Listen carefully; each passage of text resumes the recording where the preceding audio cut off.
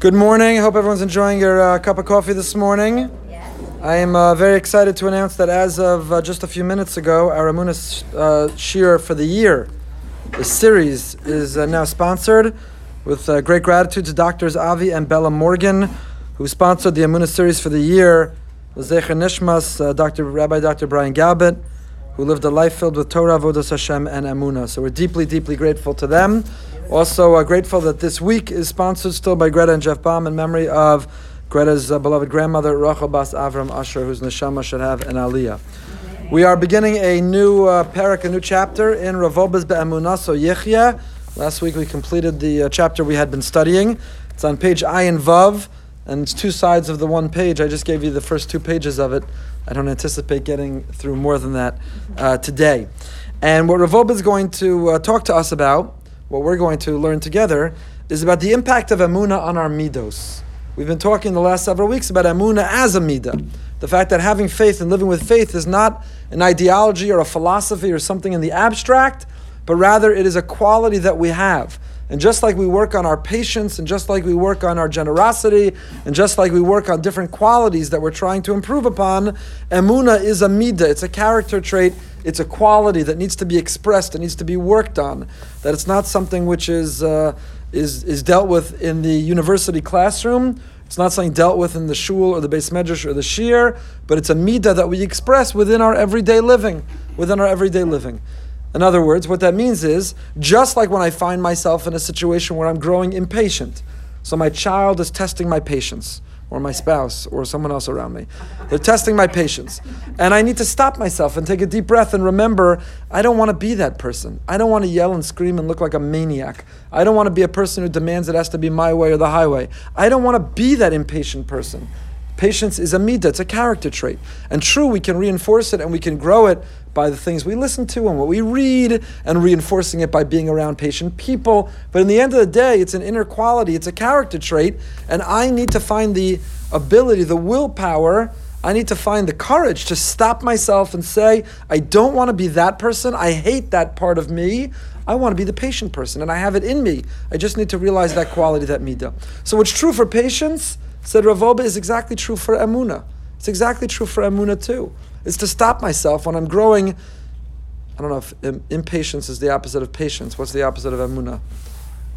Emunah. Emunah.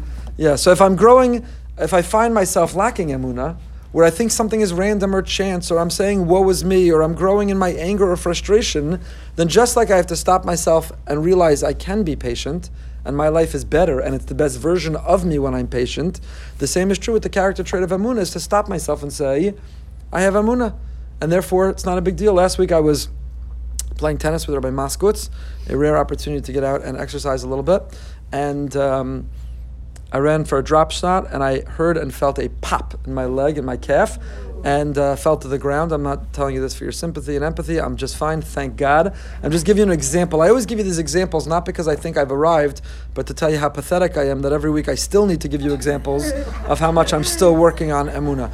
So I fell to the ground, and the first thoughts racing through my head were, I can't believe this is happening again. I'm going to need surgery, I'm going to need a new scooter, I'm going to need this is miserable, the rehab, I cannot believe that just happened, I am an old man, this is impossible, this is miserable. I started picturing everything that happened when I tore my Achilles.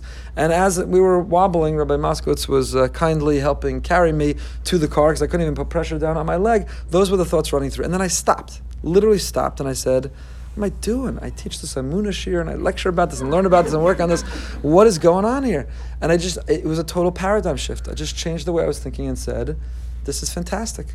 I don't know why or how, but this is for a reason, and it's all good, and it's going to be great. And I plastered a smile on my face, like we spoke about this past Shabbos. Don't wait to be happy and then smile. Smile, and you'll find that you're happy.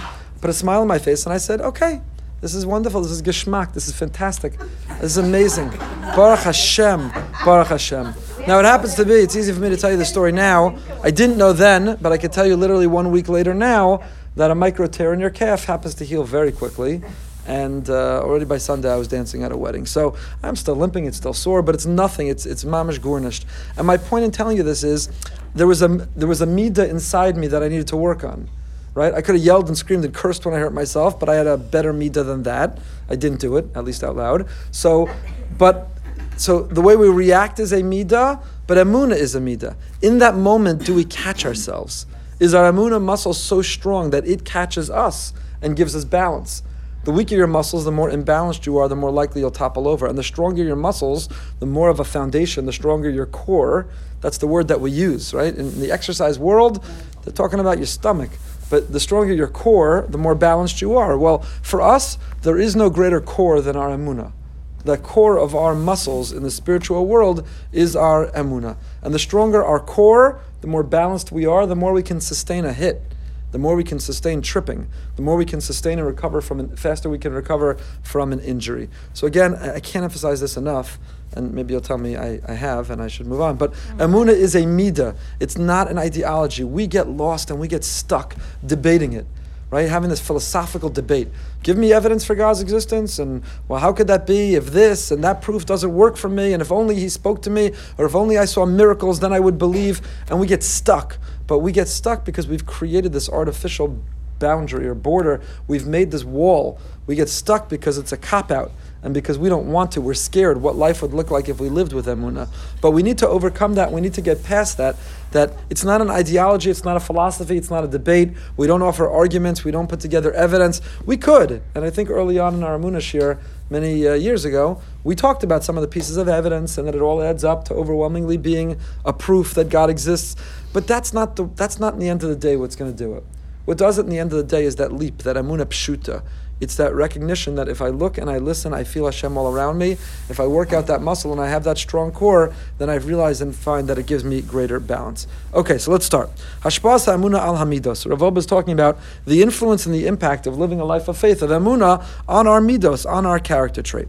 And says Rav Wolbe the following: Nishtadel levaris hakesher ben midos leemunah pi divrei Rabbeinu Chaim Vital zecher tzadik levracha. Rav Chaim Vital was the great Talmud of the Gaon. Rav Chaim Vital of the Ari HaKadosh. Rav Chaim Vital told us the following.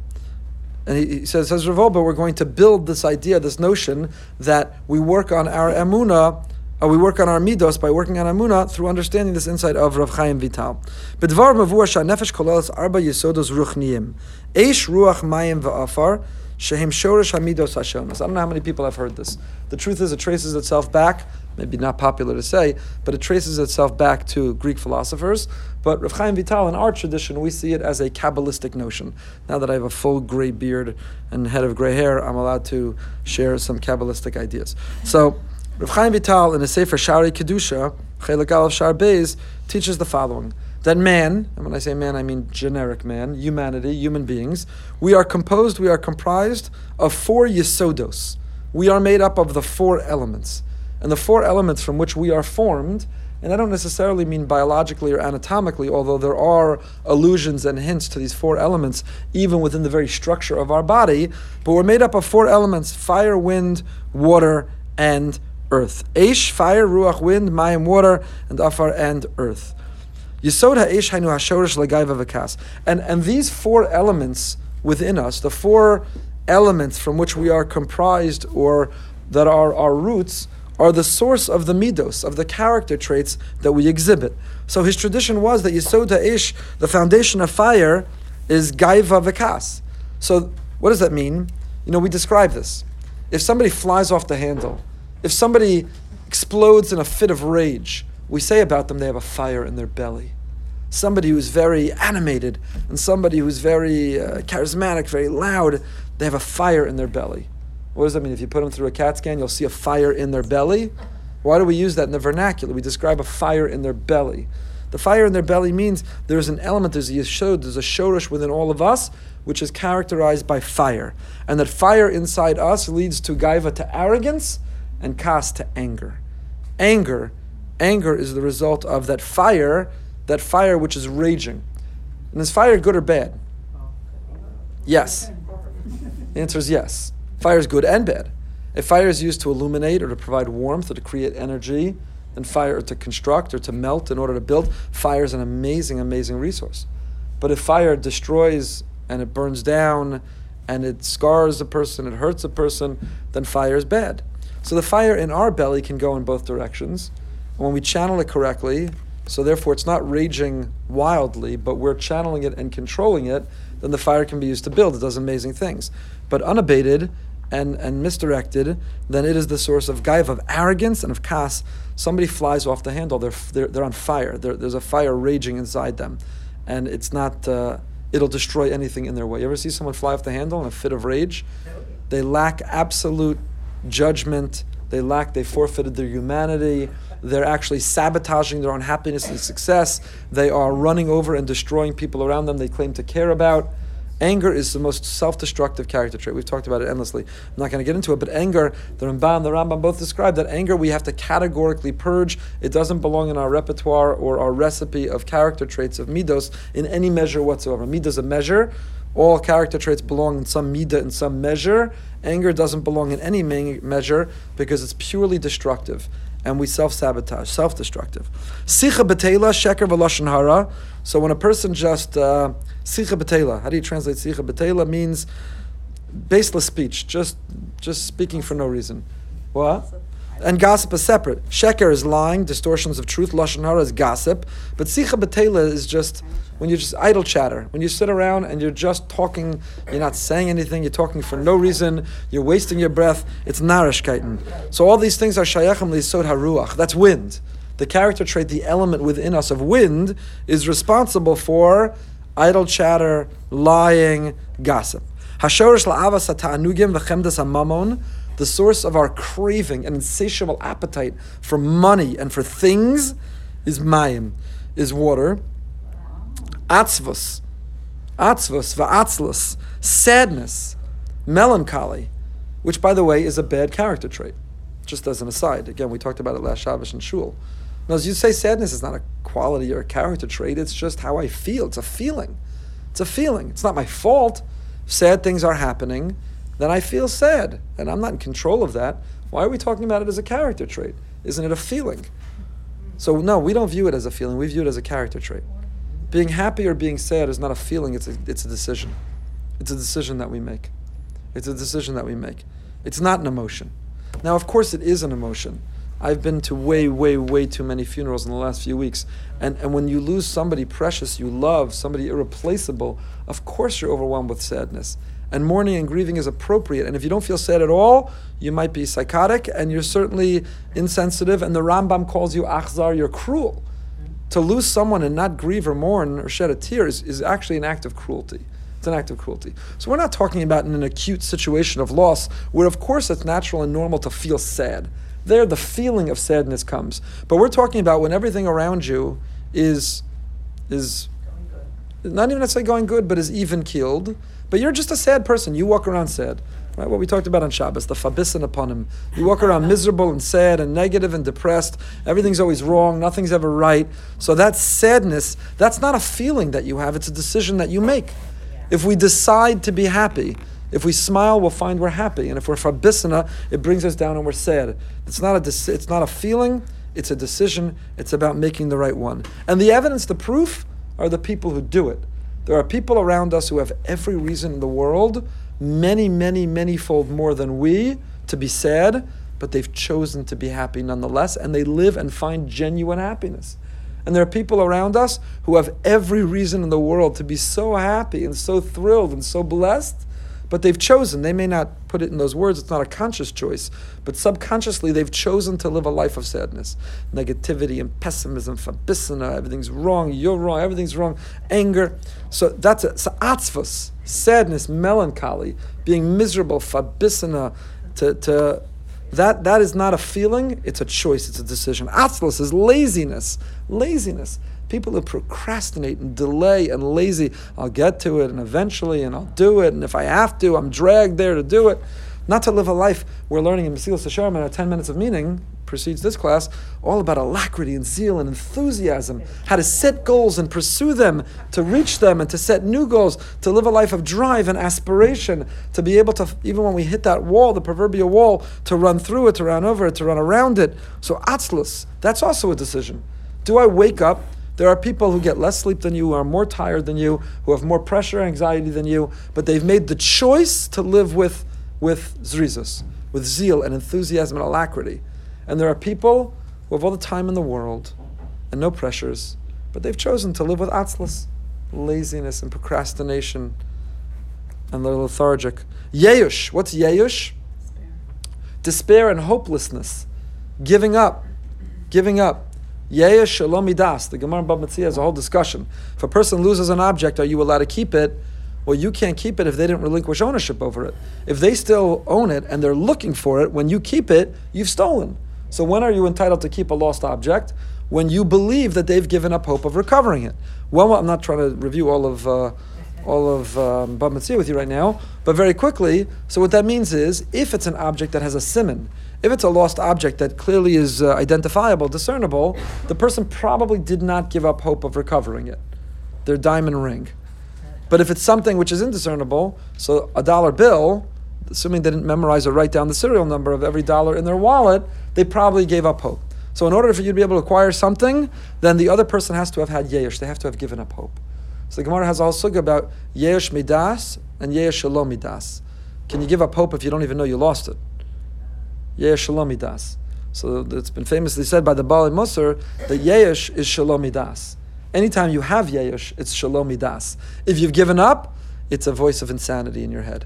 Never ever give up, never despair, never be hopeless. There's always hope. There's always hope. So that voice of yesh, of despair, of hopelessness, that pessimism, that says, it's not possible, it's just not me, it's never going to happen, I don't deserve to be happy, I don't deserve to be married, I don't deserve to have good health, I don't deserve, that voice of yesh, that voice of despair, it's shalom midas, it's not coming from a good, healthy place in you.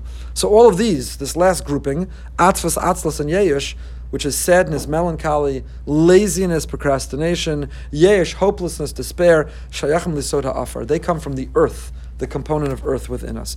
So Rav Chaim Vital taught us that we have these four elements from which we are comprised. Shtickle Kabbalah here. Chaver Handy is very excited. We have these four elements. We have these four elements from which we are comprised. We're made up of fire, wind, water, and earth. And each of these negative character traits can be traced back to an unhealthy balance in that element within us. So all four of the elements can be channeled in a healthy way, but if they're channeled in an unhealthy way, if they're left unabated, if they're not being used for good, then they result in these negative things. This is a very, very important. So what Rav Wolbe is going to do now is take this yesod of Rav Chaim Vital, of the four elements and the character traits that result, and show what's the antidote, what's the medicine, how do we take the four elements and get healthy within them and balanced? The answer is Emunah. The more faith, the more Emunah that we're living with, the more bitachon, the more dveikus, the more connection with the Ribono Shel Olam, the more we heal these foundational elements, and the more the elements are healthy, the less. Now I want to just digress for one moment. There's an amazing set of Sfarim called Bilvavi Mishkan Evne, Bilvavi, whose author set out originally to be anonymous. His first several volumes were written anonymously, and ultimately he was revealed. He actually spoke in our shul several years ago. It's before he was even as famous as he is today.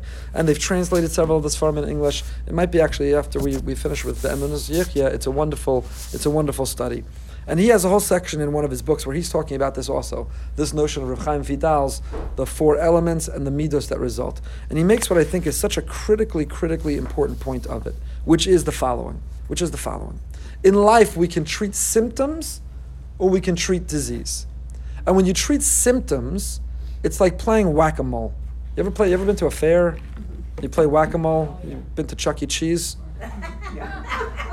Been blessed to spend an afternoon at Chuck E. Cheese.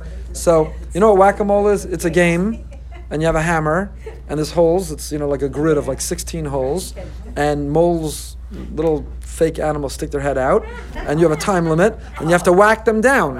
And when you knock one down, another one pops up, and then you knock it down here, and another one pops up, and you knock it down here, and then it pops up here. So when we treat symptoms in life, but we're not solving the core disease, it's like playing whack-a-mole. So I took care of that symptom, but now it's going to express itself here. Then I whack that symptom with medicine or treatment or surgery, and then it expresses itself here. You know where this comes out? I've been studying a lot, learning a lot about addiction and recovery, and it comes out in addiction. Someone with an addictive personality often can express itself in different ways. So let's say the person had a problem with alcohol and they solved their alcohol. It might then express itself now with gambling. And they took care of it with gambling, and now it expresses itself with, and if you're just treating the symptoms and the disease is allowed to metastasize and grow and it becomes more toxic, it will continue to express itself and present in a new system. Right? He doesn't use this metaphor, this language, but I am. So what he says, the Bilvavi, is, what Rav Chaim Vital is really telling us is, you can't solve arrogance or anger by focusing on arrogance or anger. What do you need to focus on? The fire in your belly. You can't solve the fact that you have idle chatter and gossip and you're a pathological liar by just taking care of your predisposition to lie. What do you need to solve? You need to solve ruach, that sense of wind within you. And I don't mean, again, physiologically. There's not necessarily a doctor you see to solve these things, although there definitely is an energy and physical component to it. But I'm talking about within us, we're made from these elements. And the more that we have a mindfulness, a self-awareness of them, and the more that we're regulating them, and that we're in charge of them, then the more that we can solve the disease, and that will solve all the symptoms, rather than try to put out a symptom, which is whacking a mole, and then it comes out somewhere else. Right? I wrote an article, I think it was last year, where I talked about, in life, I don't remember where I originally saw this, it wasn't original, but we can be either a thermostat or a thermometer. A thermometer, you remember, tells you what temperature you are. So let's say you're flying off the handle, you're filled with rage, let's say you're jealous as anything. He doesn't give jealousy as one of them, but I think that also comes from fire. You have a rage of jealousy, a jealous streak, an envy streak inside you. So you could be a thermometer, which says, I know that I'm right now, I'm between a 1 and 10, I'm a 12. I'm angry, I'm jealous, fire is raging, it's burning, I'm stressed, I don't sleep, I'm not eating, everyone around me is upsetting me, everything in life is upsetting me. But you could be a thermometer, and you just happen to have a self-awareness about your own temperature, which is good, by the way, because most people in life don't even have the self-awareness of where they're at. But we shouldn't be happy or satisfied with just being a thermometer. We have the capacity, the Ribono Shel Olam, the Almighty designed us not to be a thermometer, He designed us to be a thermostat. What's the difference? A thermostat you can control. Not here in shul, you can't, but I can. But at home, maybe you have to battle others in controlling it, but you're a thermostat. You can lower the temperature. And sometimes you're too cold, you have to raise the temperature. Sometimes the fire it's barely a pilot light, and you need to fan that flame a little bit to get that fire going a little bit better. So we have to realize that not just have the self-awareness to be a thermometer, but to be a thermostat, to control and to regulate those things within us. So he says, the Bilvavi, based on this teaching of Rav Chaim Vital, which is essentially what Rav Wolbe is about to get to, which is, we're not going to solve the symptoms by focusing on the symptoms. You can, but you're just going to be back in the doctor's office. You're just going to miss more work and be back sick in bed. You're just going to be back, or we can get to the core, which is the illness, the disease, and by solving that, we will take care of the symptoms that surround it. He quotes a great Kotzker Rebbe, the Kotzker Rebbe. We love the Kotzker. So the Kotzker Rebbe once said that people try to break their bad midos, bless you. People try to break their bad habits. That's the Lashon. The language that we use is to try to break a bad habit. So the Kotzker said, you know what happens when you break a bad habit? You just have 2 bad habits. And it's a great Kotzker. That, if you understand the Kotzker, everything the Kotzker said was biting, but it had truth. He was a cynic. He was sarcastic. I would have been scared as anything to be around him, 5 miles of him. Everything he said was, and the truth is, he had to isolate himself because he had no tolerance for people. He couldn't deal with, not that he didn't love people like Avas Yisrael, he couldn't deal with the fakeness of people. He couldn't deal with people's fakeness. He couldn't deal with the persona that people put on. He couldn't deal with it. And he was like a fire that could burn anything in his path. He had to isolate himself. He withdrew, he isolated himself. We should do a whole class on the Kotzker. He was fantastic. I love the Kotzker. Kotzker is the greatest Divrei Torah. So the Kotzker said, people try to break their bad midos, their bad habits, and you know what they're left with? 2 bad habits. In other words, you can't break a bad habit. You're not going to break it. Can't break it. You solve it by understanding not the symptom, but what is the disease, what is the illness, what is the core. And when you actually change, then the bad habit won't express itself.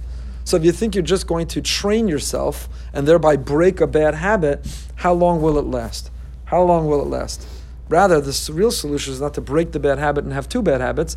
It's rather to transform oneself in our core. Okay, so back to Rav Wolbe. Midas Agava Sheyeches L'Soda Ish. So now we're going to go through each of these. Rav Wolbe is going to go through them. So we're starting with fire, and what fire produces. Remember, what did fire produce? Unregulated fire, unchanneled, unhealthy fire produces anger and arrogance. Midas hagaiva, arrogance. Shayachas lesod ha'ish. Efshar lahavchem b'midah zu. I keep figuring out, why can't I read clearly? And then I remember, I got to put these things on again. Efshar lahavchem b'midah zu mitchilas darko shel adam alei adamos. You could distinguish this midah from the beginning of when we enter this world, from the moment we enter this world. From the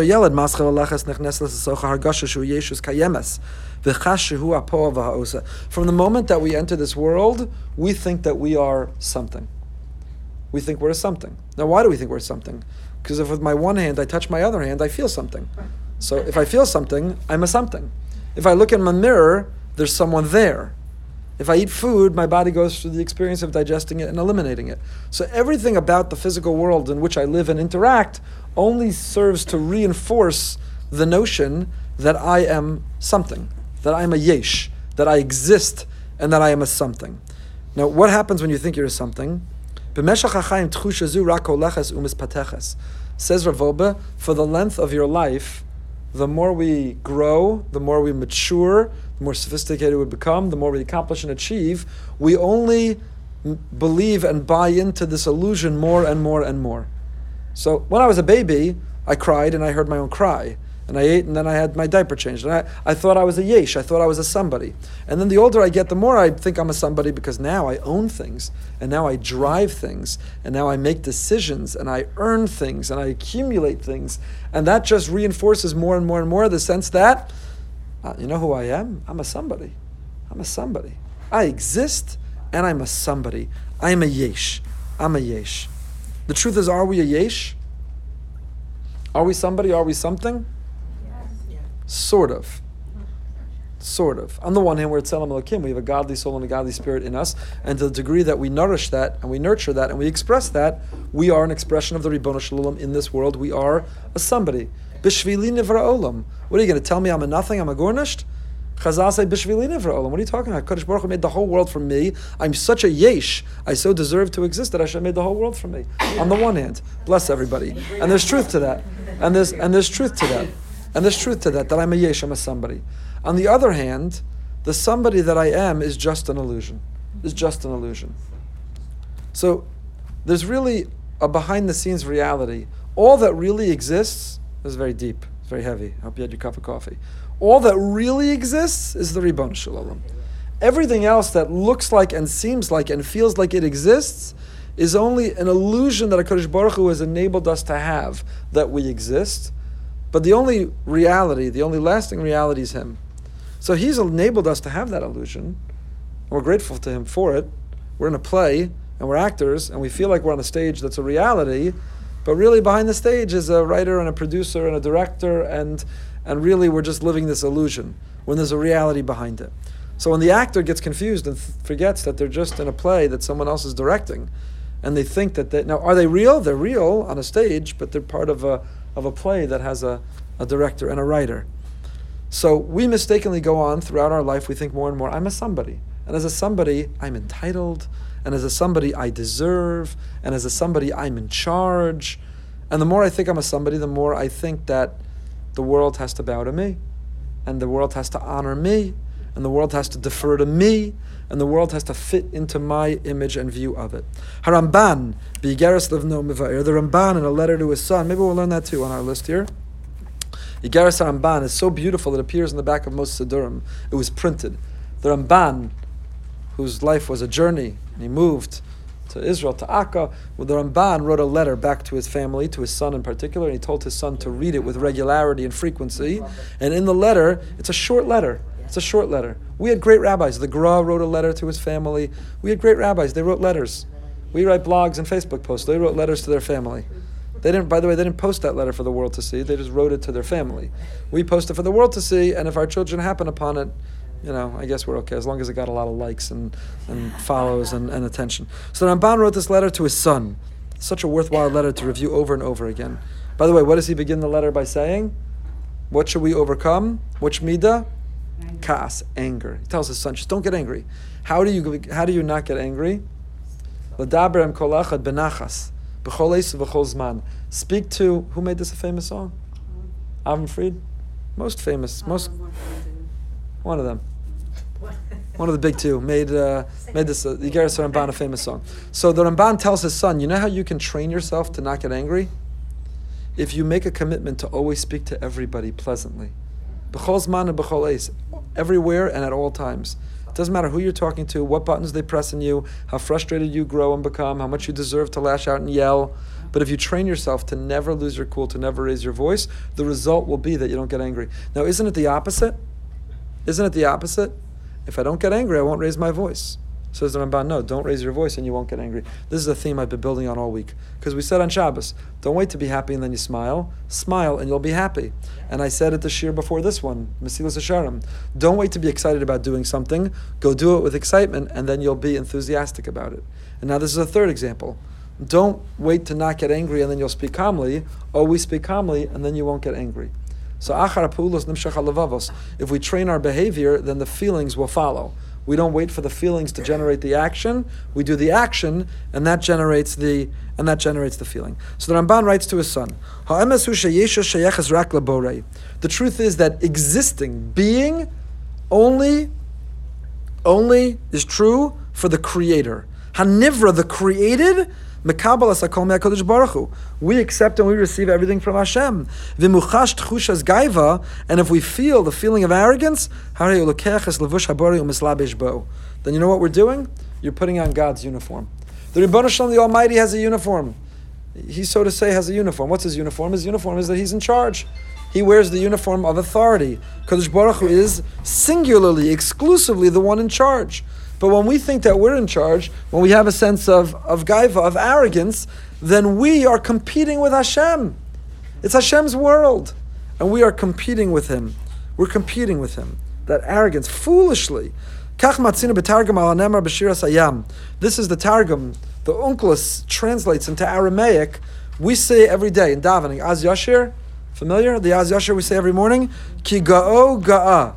What is the word ga'o ga'a? Gaiva, ga'o, ge is arrogance. So how does Onkelos translate it? V'ga'avaso dilehu, gaiva shalohi. You tried to compete with God, you stole. Only God deserves to be arrogant. Now, Kadosh Baruch Hu is not arrogant, of course not. Not in the way that we think of arrogance, but arrogance means that the one who's really in charge, the one who's really in control, is the one who's entitled to feel that they're in charge and they're in control. So when you try to put on his uniform, you could try putting it on. If I steal a badge from a policeman, does it make me a policeman? If I grab a policeman's uniform and I put it on, can I issue tickets or arrest people? I don't get the authority just because I'm putting on the uniform. I don't gain their power just because I've stolen their badge. So HaKadosh Baruch Hu has a uniform. He wears a badge. His badge says, I'm in charge. It's my world. I created everything and I'm in charge of it. So just because we steal his badge or his uniform doesn't put us in charge. How do we know that? Because the most arrogant people self-destruct. The most arrogant people, they're wearing the uniform. They're fakers. They're impersonators, imposters.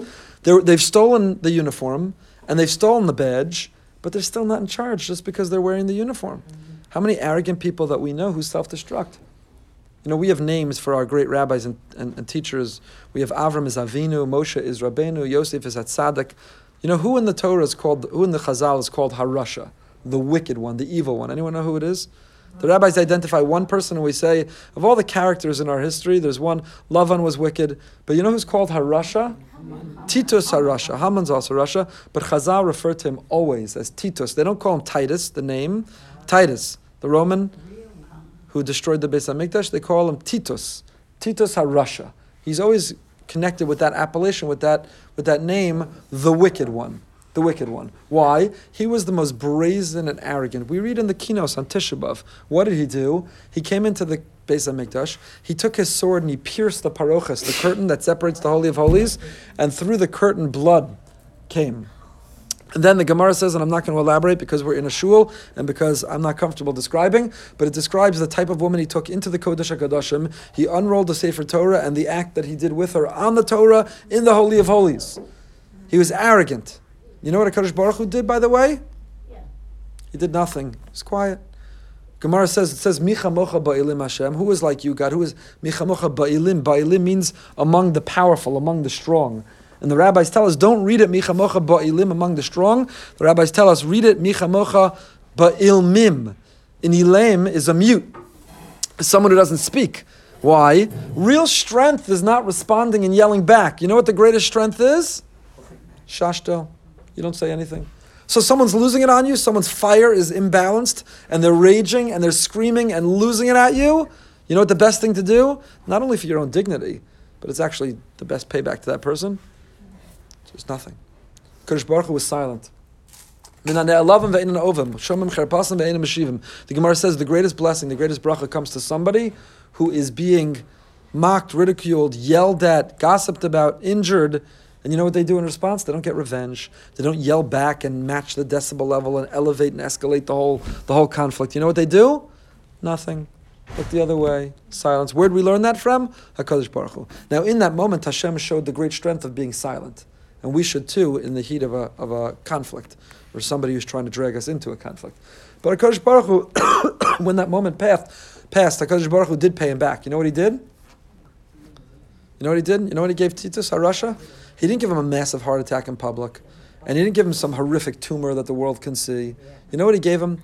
There was a tiny little bug that crawled into Titus's ear and didn't stop ringing and ringing and ringing.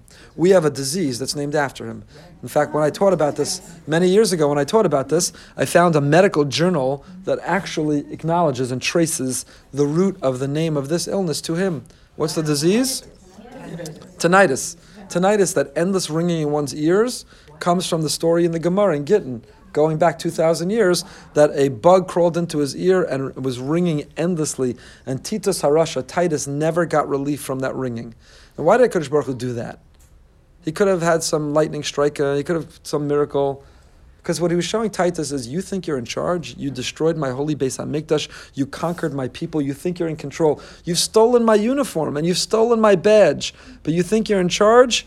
Here's a little fly, a little ant is going to crawl in your ear, and you can't even overcome that. A little garnished ant, a nothing, a fly, a nothing, and you can't even overcome that.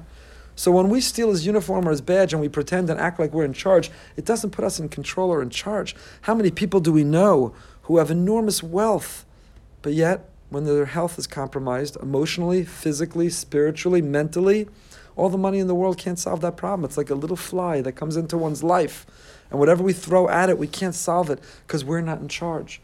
Even if we've stolen the uniform. Now, some people have they've stolen a uniform that looks nothing like a policeman. It's really a crude-looking fake uniform.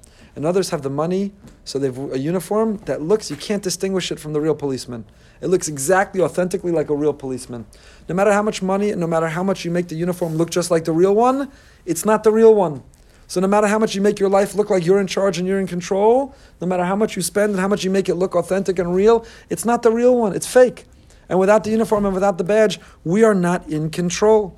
So how do we translate these words, ga'o ga'a? And we say it every day in Az Yashir. Onkelos translates it as, ga'avaso dilehu. The uniform, the badge, they are only Hashem's. L'chein hatfiya gedola al shemishtamesh b'ma sheshayach lebori yisborach. So HaKadosh Baruch Hu says to the arrogant person, you've stolen my uniform, you've stolen my badge. I got to get it back. I'm going to take it back. I'm going to remind you that you're not in charge. I'm going to show you that you're not in control. I'm going to punish you and throw you in jail for impersonating a police officer. Hachai be'amuna, just do a little bit more. Hachai be'amuna margya shehu nivra.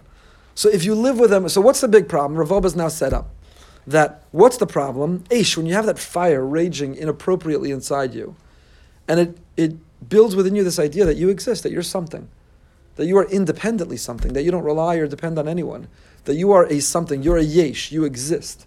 The more you feel and the more it's reinforced, the more you promote the sense that I exist, then you start to think I'm in charge.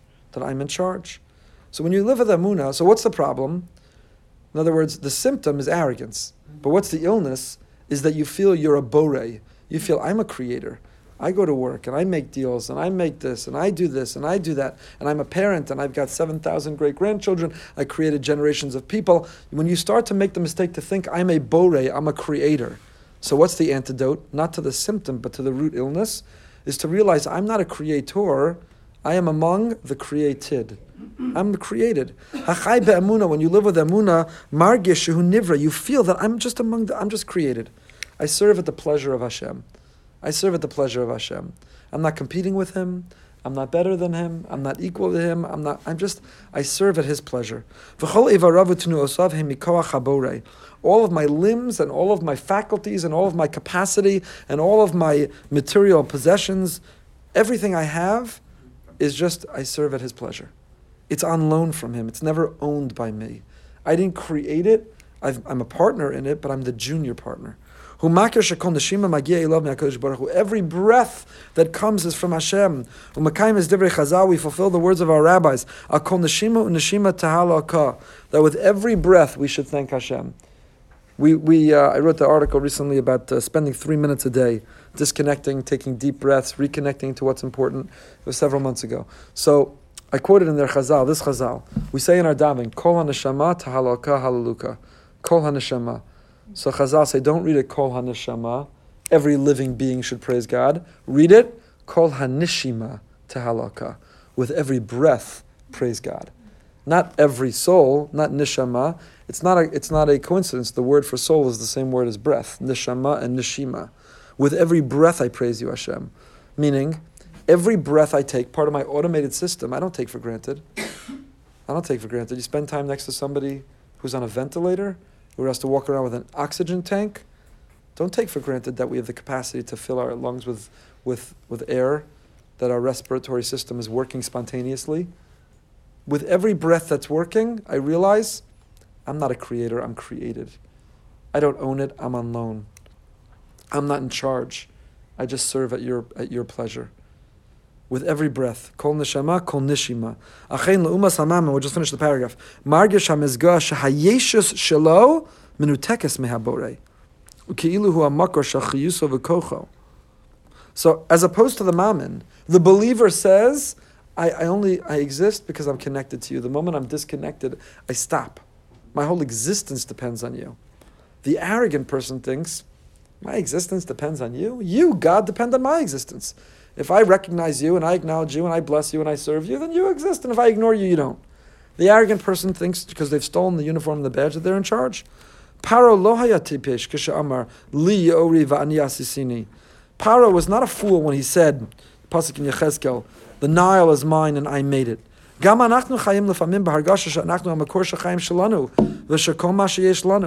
Because we all at times have that voice of Paro inside us. We all. It could be you cut an amazing business deal, you gave a great closing argument in front of a judge, you did a successful operation, or you made the greatest potato cook of all time, or you gave the best drush that's ever been given. But we then think when we have success, we become confused and we think the success is a result of us, of our intelligence, our ingenuity, our creativity, our hard work. And we can take pride in the success. But what gave us the talent and the skill set to get that success? That's from Hashem. And it's on loan. Because you know what? The next operation could be a blunder. The next potato cook could be a flop. The next drasha could be a strikeout. The next closing argument could get nowhere and not land. So what determines the success of the failure? We can take pride in our part in it, but whatever we've contributed to it is from Hashem. It's on loan from Him. Hargashos mein elu misnaptos kasher ha'amuna chaya. So when you work on emuna, when we're controlling the fire inside us, when we're solving not the symptom but the cause, what is the cause? Stealing the uniform, borrowing the badge, thinking I'm a borei because I'm dressed like a cop. I'm a cop. We're not a cop. No matter how authentic our uniform may look, we're not in charge. We're not in control. And the more we realize I'm a nivra, not a borei, I am created, not a creator. I'm a Jew partner, but I'm a junior partner who serves at the pleasure of the senior partner. And whatever talents and blessings and skills that I have, they are on loan. They're not part of our permanent collection. And the more that I concentrate and think of and flex and work out that muscle, I'm not going to get arrogant. Then I'm not going to get arrogant. So I can spend all day talking about arrogance, thinking about arrogance, working on arrogance, and maybe I won't be arrogant for 24 hours. Or I can work on this other, which is the root, realizing I'm a nivra, not a borei, and as a result of that, as a consequence of fixing the cause, the root cause, I'm not going to be arrogant. How could I be arrogant? I'm not going to be arrogant. Who's arrogant to the policeman? You have stupid morons like that. They end up in jail. Right? There's a whole law. If you talk about, right, what is it? What's the law? Resisting arrest or whatever. If you mistreat, you're arrogant towards a policeman. You can't be arrogant to authority. There's a consequence. and there's a consequence to being arrogant to our authority. So the more I realize he's the authority and I'm not, then arrogance will solve itself. And that's what Rav Chaim Vital was saying. Let's work on fire, the core, realizing I'm a nivra, not a borei, and then that will solve arrogance. We will, Amir Tashem, pick up with this next week.